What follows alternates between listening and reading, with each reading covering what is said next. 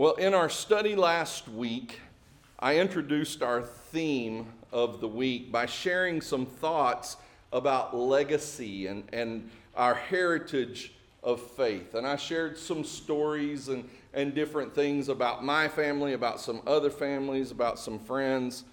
But I challenged you then, and I want to challenge you again today, to not allow a lack of family legacy to deter you from the life that God has called you to live for Him.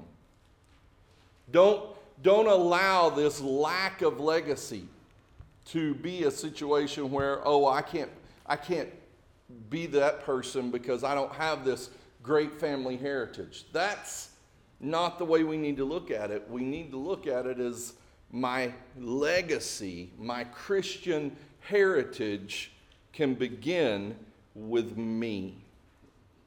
The Bible clearly teaches that the way that you live today will have an impact on your children and on generations to come. Now, here's the bad part about that. It will have an impact, either good or bad. It will impact one way or the other. Listen to what the Lord has to say to the children of Israel in the law of Moses. Exodus chapter 20, when God is giving them the 10 Commandments, He says, "For I, the Lord your God, am a jealous God, visiting the iniquity of the fathers," or another word for iniquity is just sin. So visiting the sins of the fathers on the children to the third and fourth generations of those who hate me, but showing steadfast love to thousands of those who love me and keep my commandments. So what do we learn from that? If we choose to live a life characterized by sin, if we choose to live a life that is self-serving, that we're always doing what we want to do, it will impact our future generations. The Lord says to the third and the fourth generations. In other words, not only my children, but my grandchildren, my great-grandchildren will be impacted by the poor decisions that I make. But to the thousands, it says, of those who love me and keep my commandments. If I will choose to live a life that honors God, that brings glory to God, where I put Him first in everything that I do, it will not just impact my children and my grandchildren and my great-grandchildren, but it will go on generation after generation after generation. We find that in Exodus 20, verses 5 and 6. But you know what? We also find that in Exodus 34, Numbers 14, Deuteronomy 5, as well as Jeremiah 32. And if there's anything that I know about understanding the Bible, is when it shows up multiple times in this book, you really ought to pay close attention to it. You know, there are a lot of things that are in this book that are taught, and they're only mentioned one time, and people really just jump on board, and that becomes their whole theology. Everything they want to talk about, that one little thing. Let's major on the things that the Bible majors on. And this is one of those. What will our Christian legacy be? Now, to clarify, the Lord does not hold you accountable for the sins of your children, nor does He hold your children accountable for your sins. Deuteronomy 24, verse 16 says this, "Fathers shall not be put to death because of their children, nor shall children be put to death because of their fathers. Each one shall be put to death for his own sin." It's not that we don't have to pay for the penalty of sin, according to the law, which we are thankful that we don't live by the law, but we live by grace. It wasn't that we have to pay for the sins of our fathers or the children pay for the sins of their fathers, but it is the fact that the life of the mother and father impacts the children. If you get nothing else this morning, realize your life has an impact on your children. Consider what the prophet Ezekiel said. He said, "The soul who sins shall die. The son shall not suffer for the iniquity of the father, nor the father suffer for the iniquity of the son. The righteousness of the righteous shall be upon himself, and the wickedness of the wicked shall be upon himself." So we don't have to worry about that. Our goal then is to live a life that will positively impact our family, right? But can I just pause again and say this? Because I think this is really important. We have no guarantee as to how our children will turn out. Your children may be great, and you had nothing to do with it. Or your children might be living for themselves, living for the devil, and that's not the heritage you passed on to them. Let me give you a couple of examples. Have you heard of a king named Josiah in the Old Testament? One of the greatest kings of the southern kingdom of Judah that they ever had. He became king at 8 years old. And about 10 years later, as an older teenager, they decided to renovate the temple. And they found the scroll of the Lord in the temple. And he said, "We need to read this and find out how we were living." And he heard this and he realized the way they were living was bad. And they needed to change their ways. And so he did. One of the greatest kings that Judah had, his son, King Jehoahaz, was worthless. He was worthless. Let's flip that script, though. Have you heard of a king named King Ahaz? Probably one of the worst kings. And yet his son, King Hezekiah, was one of the best. What am I saying here? We should strive to be the most authentic follower of Jesus Christ that we can possibly be in order to set an example for our children and our children's children, but we have no guarantee as to how our children will turn out. That's why we pray so much the older we get. Amen? Well, in our passage today from Hebrews chapter 11, we're going to be observing the ways in which these heroes of the faith lived their lives. And we're going to be considering some individuals from the antediluvian period of history. And you say, what? What is that? Antediluvian is just a big theological term. Think of it this way, because probably some of you are familiar with antebellum homes, right? What does that mean? Those are homes that were built before the Civil War. Did you know that? Yeah, I see a lot of heads nodding. All right, antediluvian was a time period in history that was before antediluvian, the deluge, or the flood. So when we talk about antediluvian era or period of time, we're talking about those years that took place before the flood, when Noah built the ark and God destroyed mankind for their sins.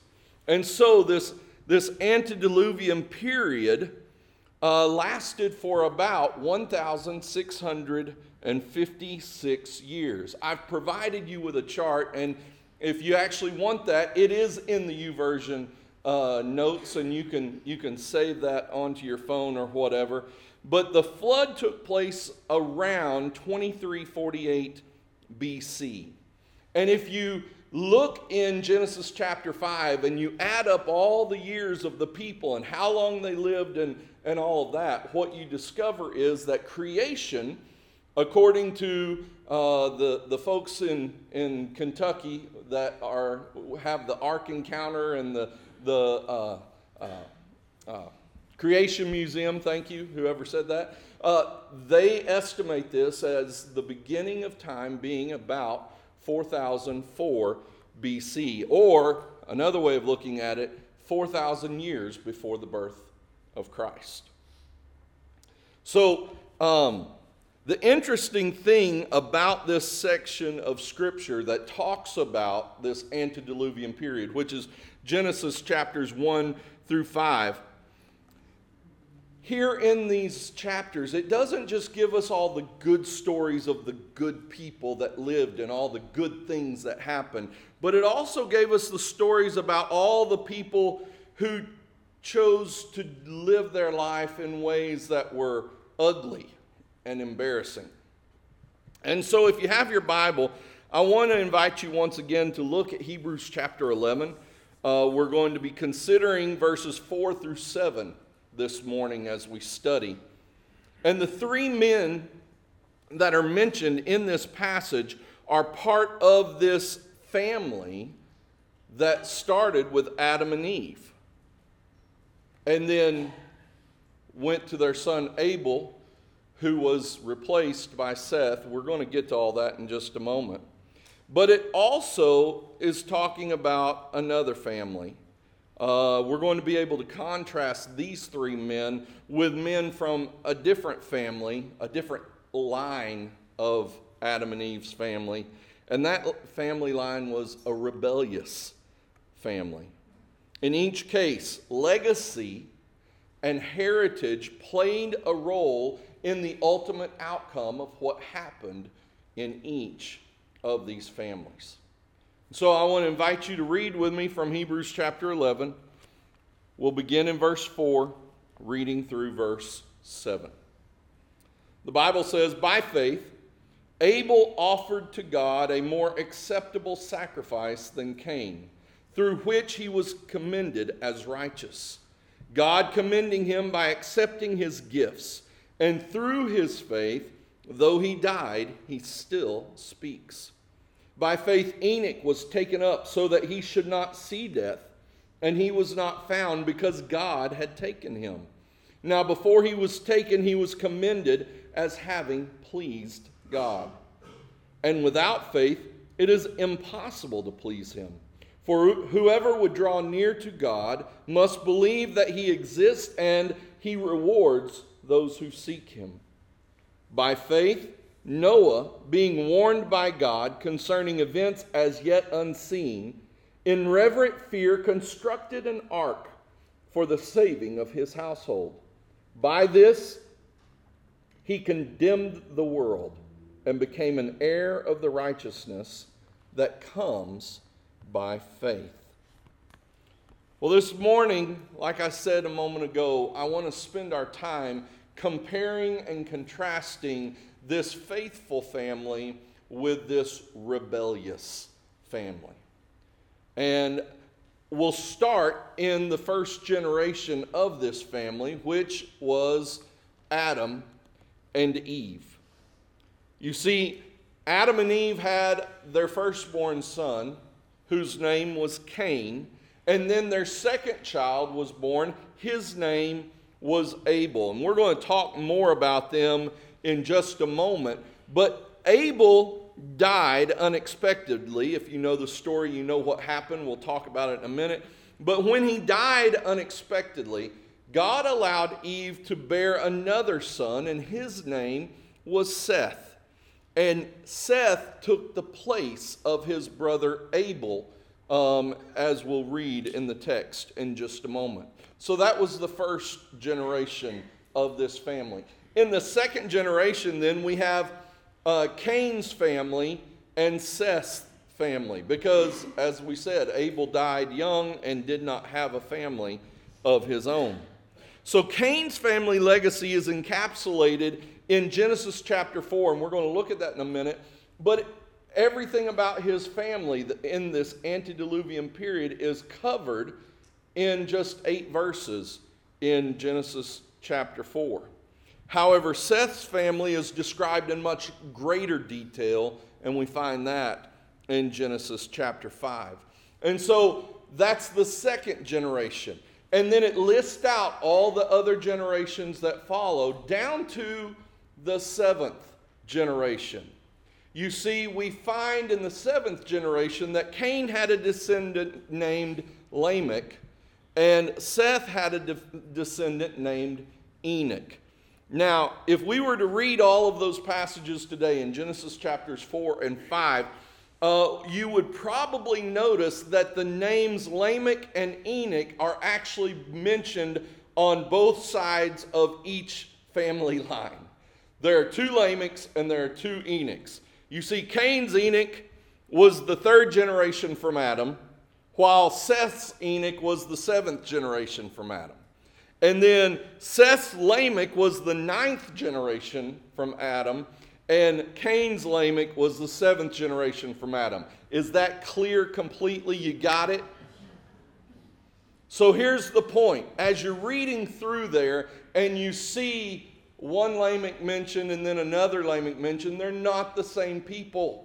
They're separated by generations. When you see one Enoch mentioned and then another Enoch mentioned, you just need to realize that these are separate families. Just like in my family, I have a Caleb, but my cousin Debbie also has a Caleb. And so, which Caleb are we talking about? Well, when there's separation, it's not a problem. But when we're all together in a family reunion, it can be a little confusing.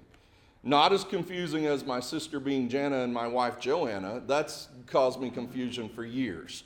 But yes, so you understand, all right? 2 Lamechs, 2 Enochs. So that's the 7th generation from Adam. And we're going to talk about Lamech and Enoch in just a few minutes. And then, if you go a few more generations down in this antediluvian period, you come to the 10th generation of Seth's family, and you find this guy named Noah, which we just read about in Hebrews 11, verse 7. He's the 10th generation from Seth. And then, so who are we going to compare or contrast him with? Well, unfortunately, there is no one else worth mentioning in Cain's family to compare him with. And so we'll just compare him to the rest of the people on earth that were up to no good. Now, I'm pointing out each of these generations in which these individuals are born primarily because I want to be able to compare between this faithful family and this rebellious family and see how from generation 1 to generation 2, how that impacted them. But then see how vastly they divert from there based on the impact of their ancestors. So as we examine each of these, what I want you to do today, because this isn't just about a history lesson, genealogies are not the most compelling thing for us to study in Scripture, but I think there's profit here and there's power here when we think about these in relationship to our own legacy, our own Christian heritage. The question is do you have one? Do you have a Christian heritage? If you do, thank God for that. If you don't, what are you going to do to make a difference for your future generations? If you have one, then I encourage you to take a deep, close look at how it has impacted your life, and thank God for that. If you don't, think about what you can do to impact the future. So as we look at these 2 different families, let's look first of all at Abel's heart of faith and Cain's heart of rebellion. Abel's heart of faith and Cain's heart of rebellion. We find this passage in Genesis chapter 4, and I would encourage you to go ahead and turn there. You might keep a finger in Hebrews 11. We'll be going back and forth between Genesis 4, 5, and 6 and Hebrews 11 most of the morning. But the first thing that I need to notice here is what happens that shows the character of each of these men. Because we say here, Abel had a heart of faith and Cain had a heart of rebellion. How do we know that? Why do we draw that conclusion? Well, let's look at Genesis 2, verses 2 through 5, and we're going to look at the characteristics of the offerings that are given to the Lord by both Cain and Abel. So if you have your Bible, read with me from Genesis 4, beginning in verse 2.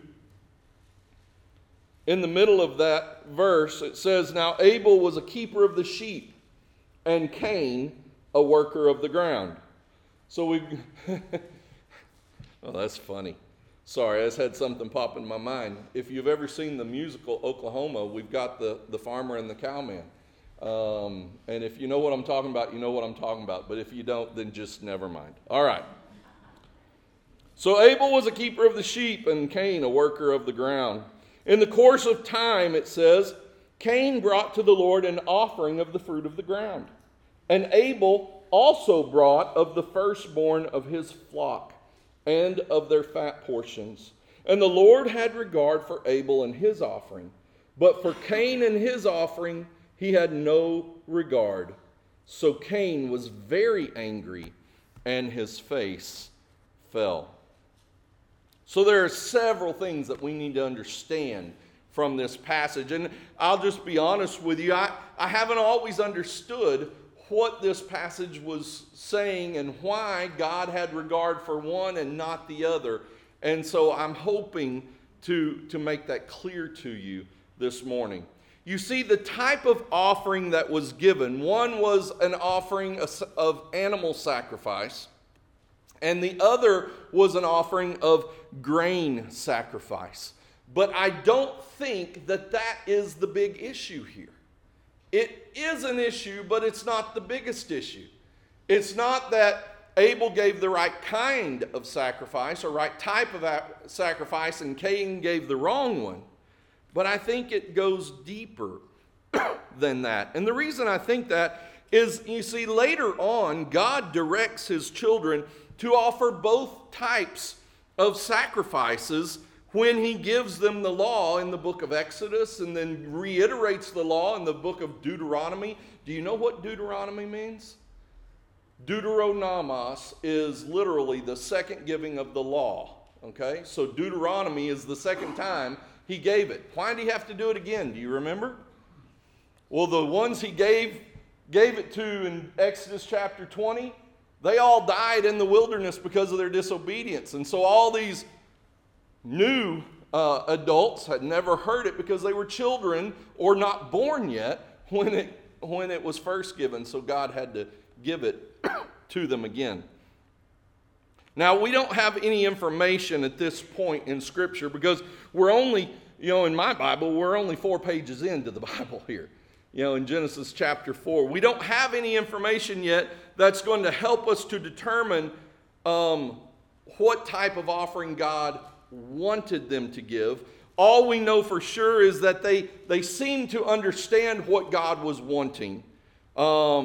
They would have obviously known the circumstances of Adam and Eve's offering when they sinned against God and there was an animal sacrifice. So there is that aspect there of they had some understanding of offering and what God was wanting.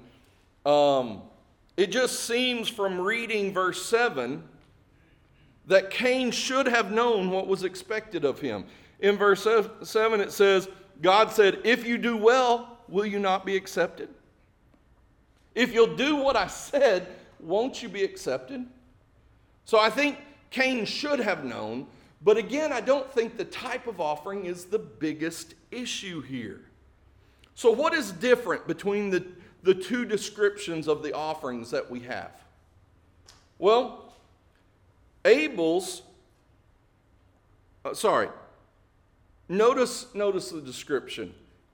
The description of Cain's offering was that it was of the fruit of the ground, and the description of Abel's offering was that it was the firstborn of his flock. So what's significant about this? What was wrong with Cain's offering? Well, see, rather than giving of the first fruit of his harvest, it says that Cain brought an offering of the fruit of the ground. He did not bring an offering of the first fruits. He brought the leftovers. He did not put God first in this act of worship. He gave what was left. You see, Cain's response revealed the condition of his heart. Whereas Abel, he gave the first. He gave the firstborn of his flock. So let's look at the character of this faith. Abel's faith was characterized by right behavior and right attitude. He did what he was supposed to do, and he did it with the right attitude. And folks, when seeking to obey God's will, you must do it in response to and according to a word from God. In other words, when we're seeking to obey God, we must do it according to His word. This is our guidebook for how to live life. And that's what Abel did. He obeyed God, not only in his behavior, but in his attitude. Now, Cain's faith, honestly, here seems to be non-existent. His offering was what he wanted to give to God. Not what God expected, but what he wanted to give. His offering was of the fruit of the ground. He gave what was left over of his harvest, disregarding God's instructions. And when God confronted him about it, how did Cain respond? We read it just a moment ago, didn't we? No, we didn't. We stopped reading in verse 5. Read verse 6. It says, God said to Cain, "Why are you angry? Why has your face fallen? If you do well, will you not be accepted?" And notice in verse 8. Hold it. Oh, let's keep reading. If you do well, will you not be accepted? And if you do not well, sin is crouching at the door. Its desire is for you, but you must rule over it. And so how did Cain respond to God confronting him about that? It says that Cain went and spoke to his brother Abel, and when they were in the field, Cain rose up against his brother Abel, and he killed him. He was so angry that he decided that he needed to kill his brother. Ultimately, folks, when God confronted Cain about this, his response was to get angry. His response was to get defensive. The problem with Cain's offering was the same problem with Cain's response to the Lord, and to the Lord not accepting it. And that problem was a heart problem. Plain and simply. You see, beyond anger, he responded by going to talk to his brother. But he had plotted his revenge against his brother. When they got out into the field, he rose up against him and killed his brother. And then after killing his brother, Cain acted like he knew nothing about it when the Lord confronted him. He denied knowing anything. Cain's problem was a heart problem. So what can we learn from this? What can we learn from this account that can impact our lives? Well, first of all, when it comes to worship, the right attitude is essential for worship. Abel's heart was right. He offered God the first fruits. Cain's was not. He offered God the leftovers. So the right attitude is essential. But secondly, it's also important to adhere to the right method. Abel gave the offering that God wanted with the right attitude. Cain gave the offering that he wanted with a bad attitude. You know, Jesus told the Samaritan woman in John chapter 4, he said, "The hour is coming and is now here when true worshipers will worship the Father in spirit and truth. For the Father is seeking such people to worship him. God is spirit, and those who worship him must worship in spirit and truth." What does that mean? We must worship the Lord with the right attitude and according to God's truth in the right way. That's what that means. And so each of these men started their legacy by their attitude and actions in this life. Unfortunately, Abel's life was cut short.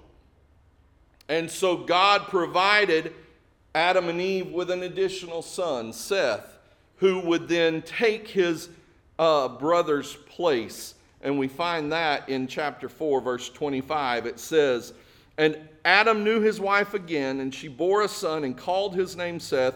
For she said, 'God has appointed for me another offspring instead of Abel, for Cain killed him.'"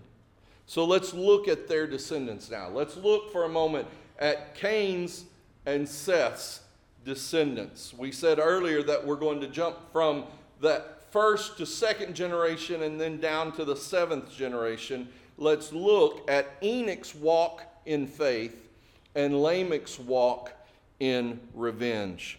You see, Lamech imitated his ancestor Cain, but frankly, he was much worse even than Cain. We find here in Genesis chapter 4, from 17 to 24, we find the description of Cain's family and who was the father of who and all of that good stuff. But when we get down to verse 23, we find that the seventh generation from Adam, this man named Lamech, said to his wives, bragging to his wives, he said these words in verse 23.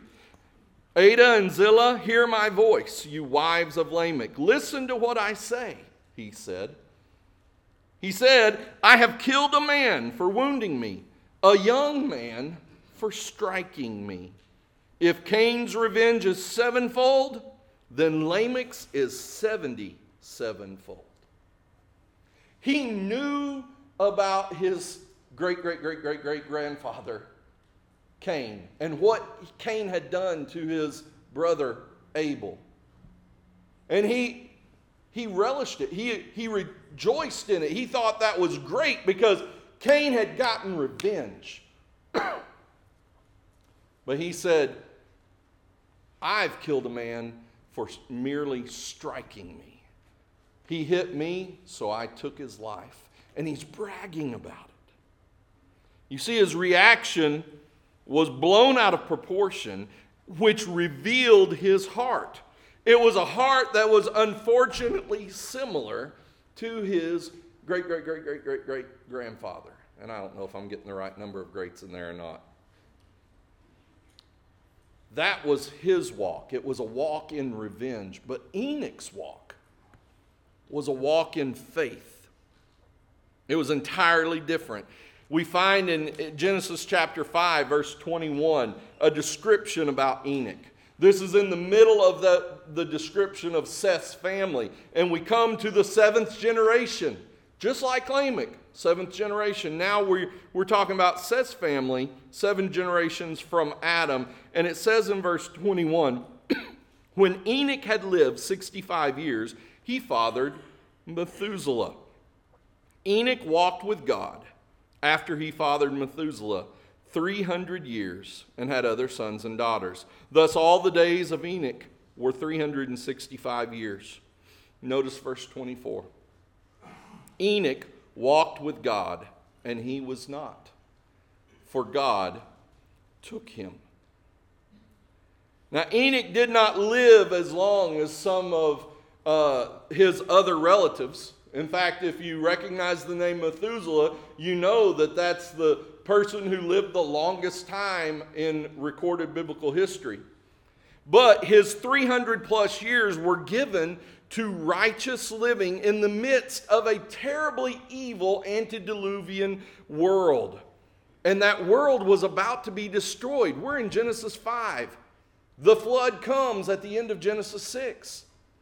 And so here's this man, Enoch, who is walking with God, walking in faith. If you look at the little bitty book at the back of the Bible, just before Revelation, the book called Jude, only one chapter in that book, but in Jude verse 14 and 15, it says, "It was also about these that Enoch, the seventh from Adam, prophesied, saying, Behold, the Lord comes with 10,000s of his holy ones, to execute judgment on all, to convict all the ungodly of their deeds of ungodliness that they have committed in such an ungodly way, and of all the harsh things that ungodly sinners have spoken against him." So what do we learn here in Jude about this man named Enoch? Well, those 300 years that he was walking with God, he was also prophesying for God, telling them that the way that they were living was evil and ungodly. Enoch's claim to fame, though, is that he did not die. If you read Genesis chapter 5, you will notice that every generation that was mentioned in Genesis chapter 5, it says that he lived X number of years, then he had a child, and then he lived X number of years after that child, having other sons and daughters, and then he died. Over and over. Generation 2, Generation 3, Generation 4, Generation 5 and 6. But when it came to Generation 7, it did not say he died. It said he walked with God and he was not, for God took him. There's always a point in the way that Scripture is written. And the point is all of these others died, and let's see the difference here with this man, Enoch. You see, Enoch walked with God, and God took him because of his relationship with God. Hebrews 11 verse 5 explains it beautifully, because it says that he was taken up because of his faith and because he pleased God. It gives us two reasons there in verse 5. He was taken because of his faith and because he pleased God. You see, folks, faith and pleasing God are the opposite sides of the same coin. So we need to think about both of those. We must have faith, but we must also live a life that is pleasing to the Lord. Dr. Kent Hughes wrote this in regard to Enoch and his life and this metaphor of walking with God. He said, the metaphor of walking more exactly reveals how Enoch pleased God. Walking with another person suggests a mutual agreement of soul, as the prophet Amos understood when he asked, "Do two walk together unless they have agreed to meet?" Amos 3:3. It is impossible to walk together unless there are several mutual agreements. To begin with, he said, you must agree on the destination. You cannot walk somewhere with someone unless you're going to the same place, right? So you must agree on the destination. Enoch was heading in God's direction. Now, of course, it's quite possible, he says, to be headed in the same direction, but on separate paths. But again, two cannot walk together unless they have the same destination and they're following the same path. There's one other requirement, he goes on to say, in walking together. Two must not only be traveling to the same place on the same path, but they must also go at the same pace. Going to the same place, on the same path, at the same pace. In other words, Enoch was in step with God. And we too must keep in step with God and His Spirit, as Galatians 5:25 tells us. We must keep in step with the Spirit. And so the result of Enoch's walk with God, traveling to the same place on the same path at the same pace, was that one day God just decided to take him on to glory. I've actually heard preachers refer to this as saying, well, one day Enoch and God had been walking so far and so long that they looked back and Enoch realized how far it was to get back home, and God said, don't worry about that, just come on and be with me. That's conjecture, but it's a beautiful picture. Warren Wiersbe described it this way. He said, Enoch had been walking with God for so many years that his transfer to heaven was not even an interruption.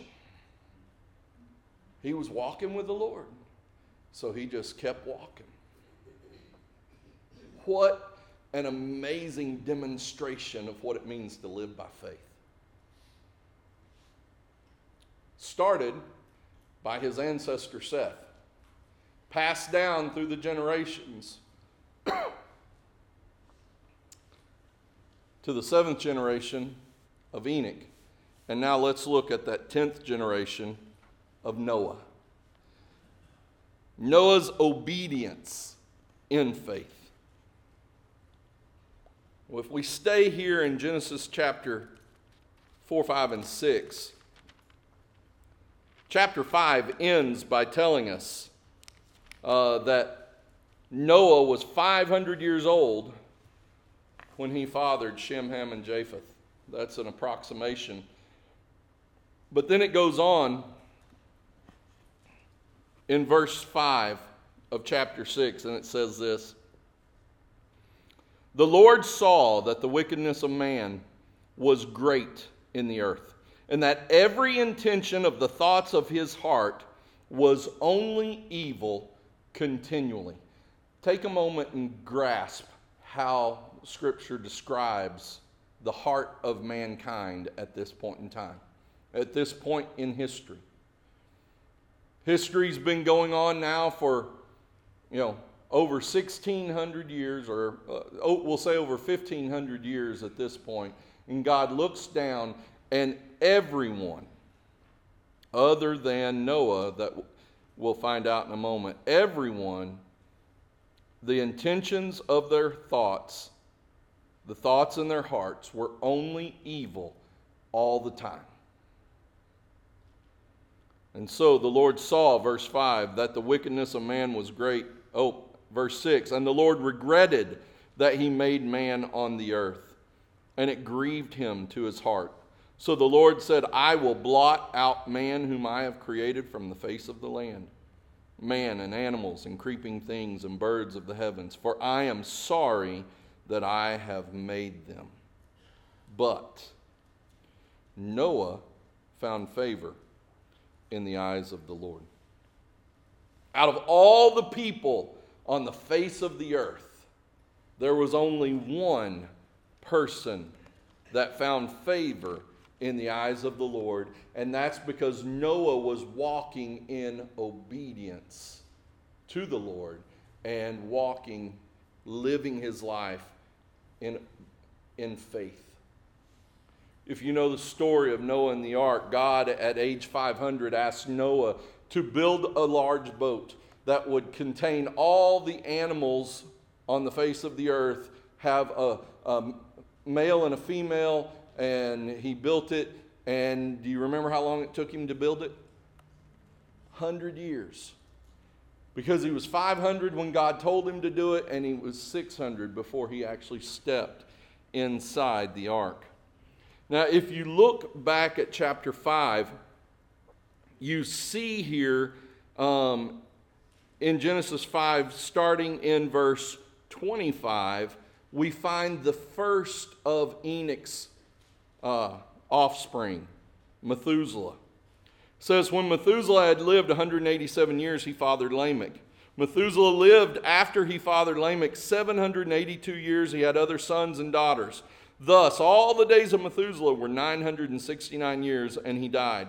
When Lamech had lived 102 years, he fathered a son and called his name Noah, saying, out of the ground that the Lord has cursed, this one shall bring us relief from our work and from the painful toil of our hands.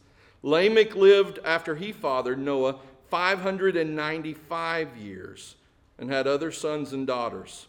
Thus all the days of Lamech were 777 years, and he died. Here's what I want you to notice.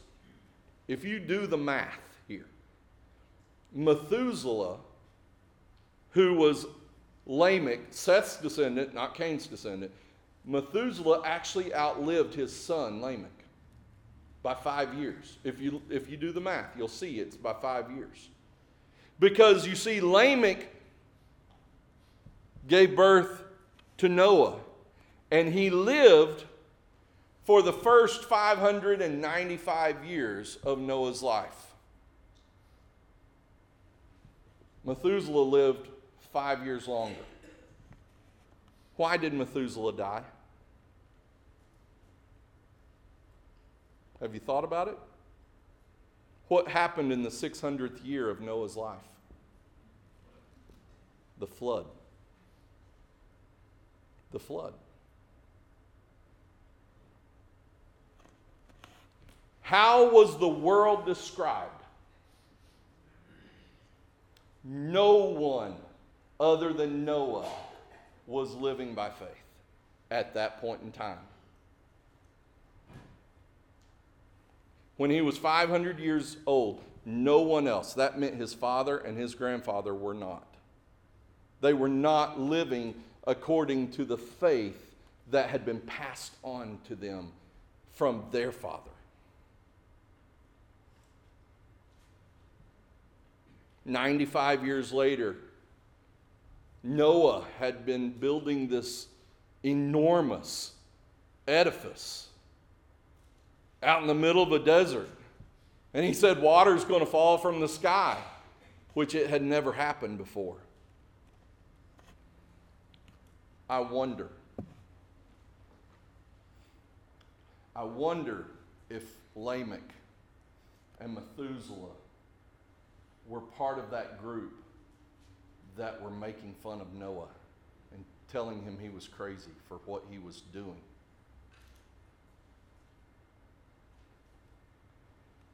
Folks, it's hard to live your life by faith. I've never had to do this, but I can only imagine that it must be even harder to live your life by faith if your parents and your grandparents choose to do otherwise. But Noah did it. And God judged his parents and his grandparents.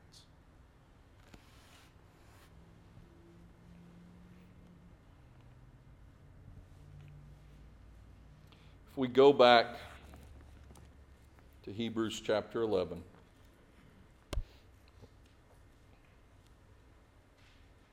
it tells us that Noah, being warned by God concerning events as yet unseen, in reverent fear constructed an ark for the saving of his household and all living animals on the face of the earth.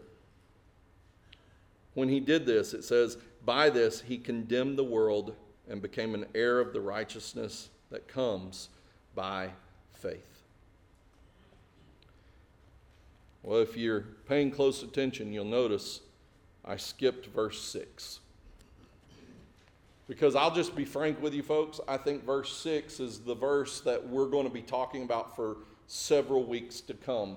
And so I want to close this morning by talking about verse 6. Every time we find in Hebrews chapter 11, it gives us a bit of story about somebody. It tells us, by faith, Abel did this. By faith, Enoch did this. By faith, Noah did this. Next week, Pastor David's going to preach about how by faith, Abraham did this, and this. And it goes on from there, talking about Moses and then many others. Every time it talks about how they did these amazing things because of faith, and they did it in faith.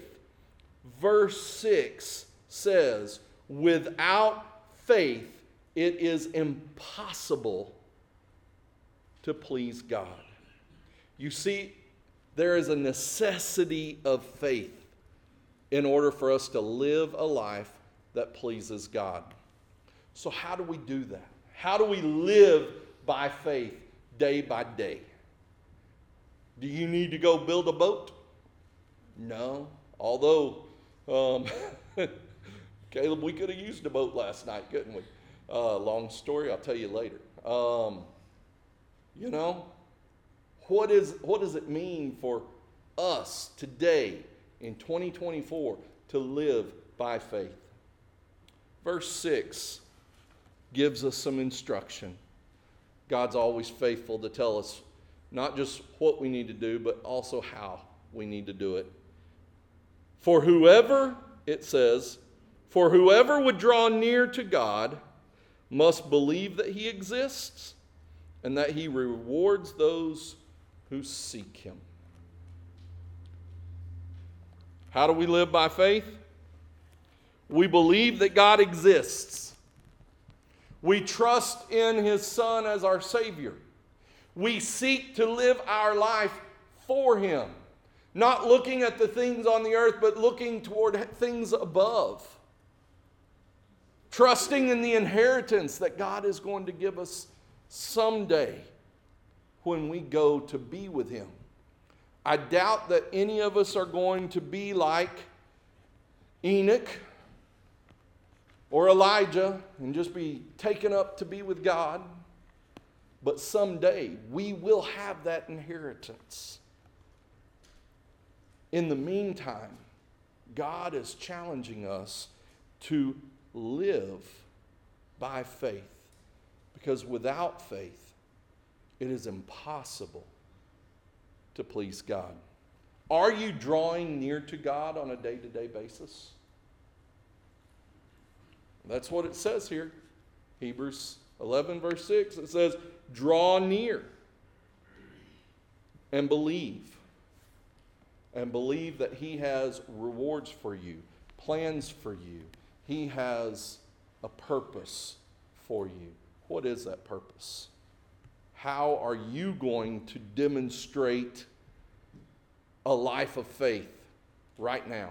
And what legacy are you going to leave to those who come behind you? Let's pray. Lord, we thank you so much for the opportunity to study your word and to hear the accounts of these events. And Father, help them to challenge us to live our lives by faith. If for no other reason, Lord, help us to take these lives of Cain and his descendants as cautionary tales for how we ought not live. So, Lord, if there's anyone here today that's living a life that is not pleasing to you, I just pray, Father, that during this time of invitation that they would lay their life down at your feet, that they would submit themselves to your will and start living for you today. Lord, if there are any here that do not know you as their Savior, I just pray that they would start their journey of faith today. Lord, convict their spirit with your Spirit and help them to see their need for salvation. Lord, we pray these things in Jesus' name. Amen.